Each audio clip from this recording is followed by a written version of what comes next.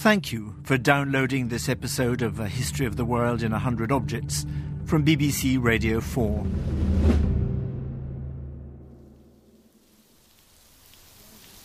When you think about rain that falls for 40 days and 40 nights, you might just be considering the prospect of living through yet another summer in Britain. But of course, what you're really referring to is the biblical story of Noah, his ark and the Great Flood. A story that's become so much part of our language that any child in the country can tell you that the animals went in 2 by 2. But the story of a great flood is itself one that goes back far beyond the Bible to many other societies and is part of a global collective consciousness. Why? How did a story like Noah's flood, so ancient, come into being? And for me, that leads to the next question. When did the idea of writing down a story at all begin?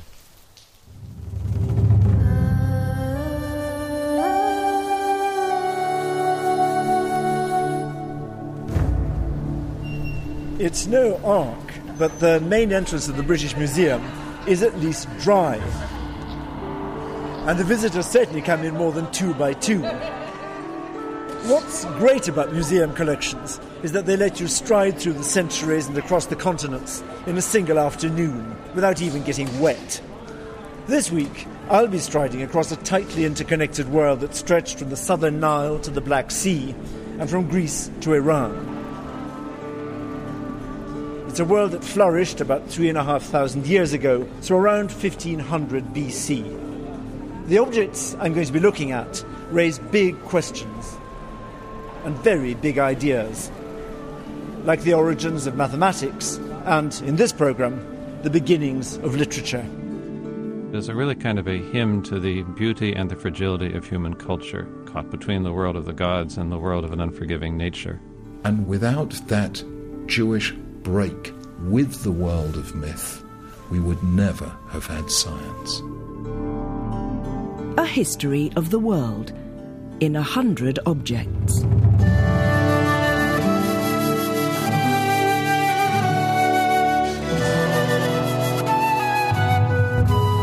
Flood tablet, a clay writing tablet from northern Iraq.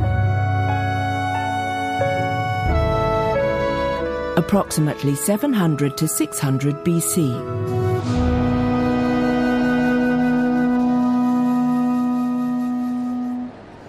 It's lunchtime at the British Museum, and the place, as usual, is bustling with visitors. Locals from Bloomsbury are dropping in, as they regularly do, for any number of reasons. And just over 140 years ago, one of those locals, a regular lunchtime visitor, was a man called George Smith. He was an apprentice to a printing firm not far from the museum, and he'd become fascinated by the museum's collection of ancient clay tablets. He was so engrossed by these that he taught himself to read them, and in due course he became one of the leading translators of his day. In 1872, Smith was studying a particular tablet from Nineveh, modern Iraq, and that's what I want to look at now.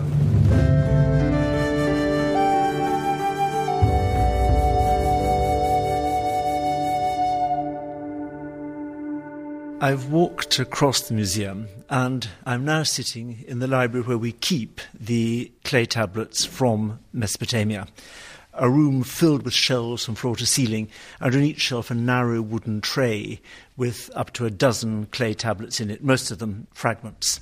The fragment that George Smith was particularly interested in 1872 is about 5-6 inches high.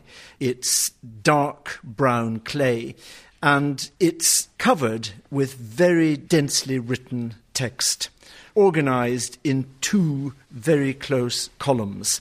From a distance, it looks a bit like the small ads column of an old-fashioned newspaper. But this fragment, once George Smith had realised what it was going to shake the foundations of one of the great stories of the Old Testament, and indeed raise big questions about the role of Scripture and its relationship to truth.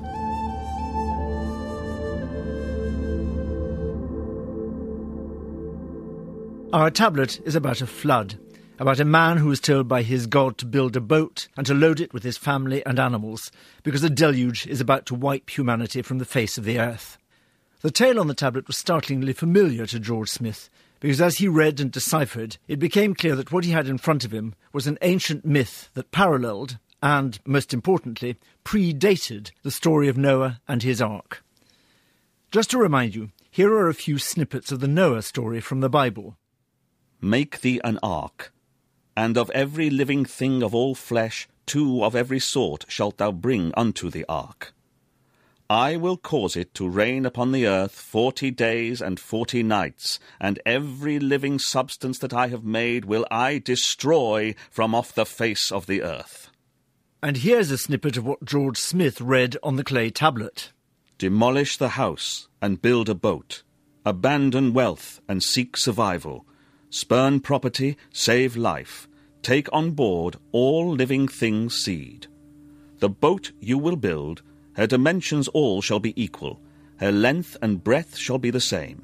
Cover her with a roof, like the ocean below. And he will send you a rain of plenty.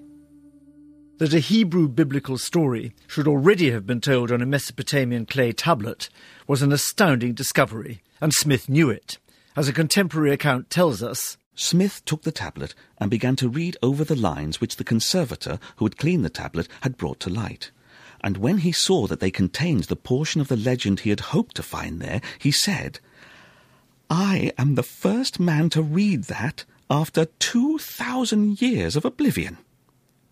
Setting the tablet on the table, he jumped up and rushed about the room in a great state of excitement, and, to the astonishment of those present, began to undress himself. But this really was a discovery worth taking your clothes off for. This tablet, now universally known as the Flood Tablet, had been written down in what is now Iraq in the 7th century BC, 400 years before the oldest surviving version of the Bible narrative. Was it thinkable that that Bible narrative, far from being a specially privileged revelation, was merely part of a common pool of legend that was shared by the whole Middle East? It was one of the great moments in the 19th century's radical rewriting of world history. George Smith published the tablet only 12 years after Darwin's Origin of Species, and in doing so, he opened a religious Pandora's box. Professor David Damrosch from Columbia University gauges the Flood tablet's seismic impact. People in the 1870s were obsessed by biblical history, and there was a great deal of controversy as to the truth of the biblical narratives.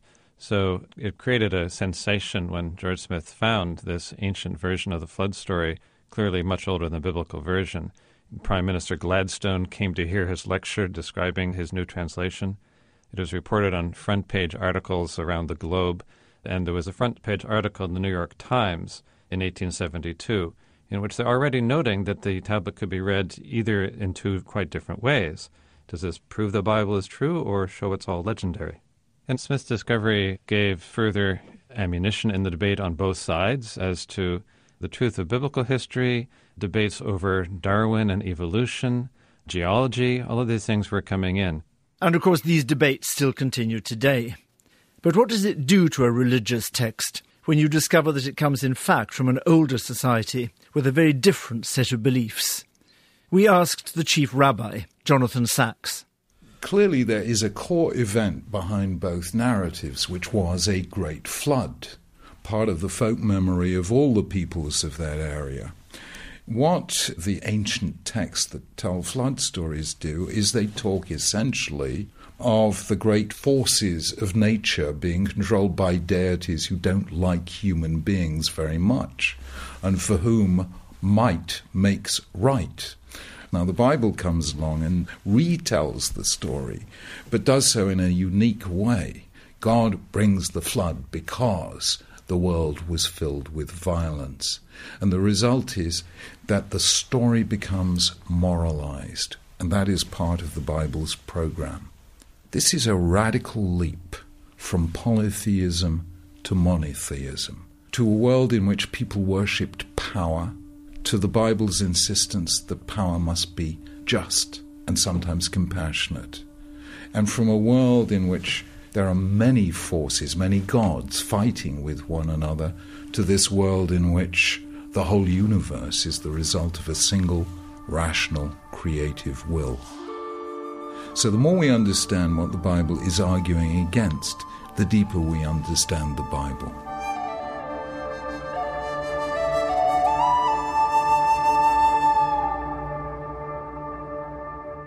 But the Flood Tablet was important not just for the history of religion, it's also a key document in the history of literature. Smith's tablet comes from the 7th century BC, but we now know that other versions of the flood story had originally been written down 1,000 years before that. It was only later that the flood story was woven by storytellers into the famous Epic of Gilgamesh, the first great epic of world literature. Smith's tablet forms the 11th chapter of that story. Gilgamesh is a hero who sets off on a grand quest for immortality and self-knowledge. He confronts demons and monsters, he survives all kinds of perils, and eventually, like all subsequent epic heroes, he has to confront the greatest challenge of them all, his own nature and his own mortality. The Epic of Gilgamesh has all the elements of a cracking good tale, but it's also a turning point in the story of writing. Writing in the Middle East had begun as little more than bean counting, created essentially for bureaucrats to keep records. It had been used above all for the practical tasks of the state. Stories, on the other hand, were usually told or sung, and they were learnt by heart.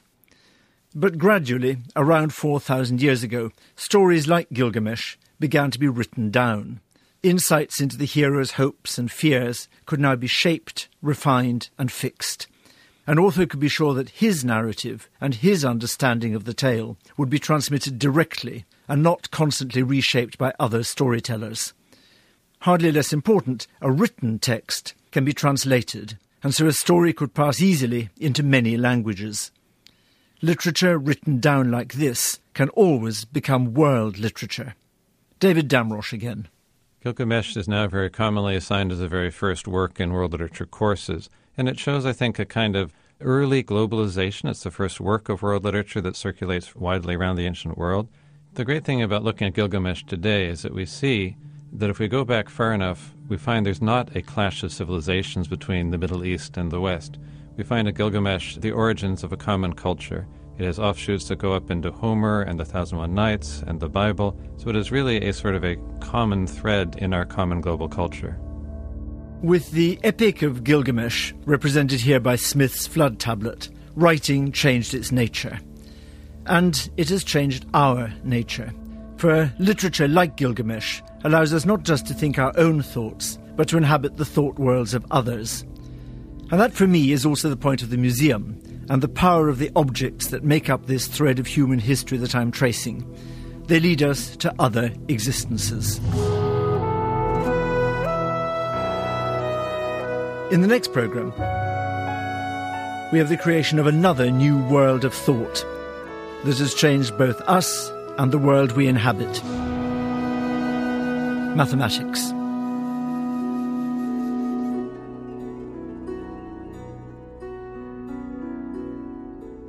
You can see this object in close-up and browse hundreds more at the A History of the World website. Go to bbc.co.uk/A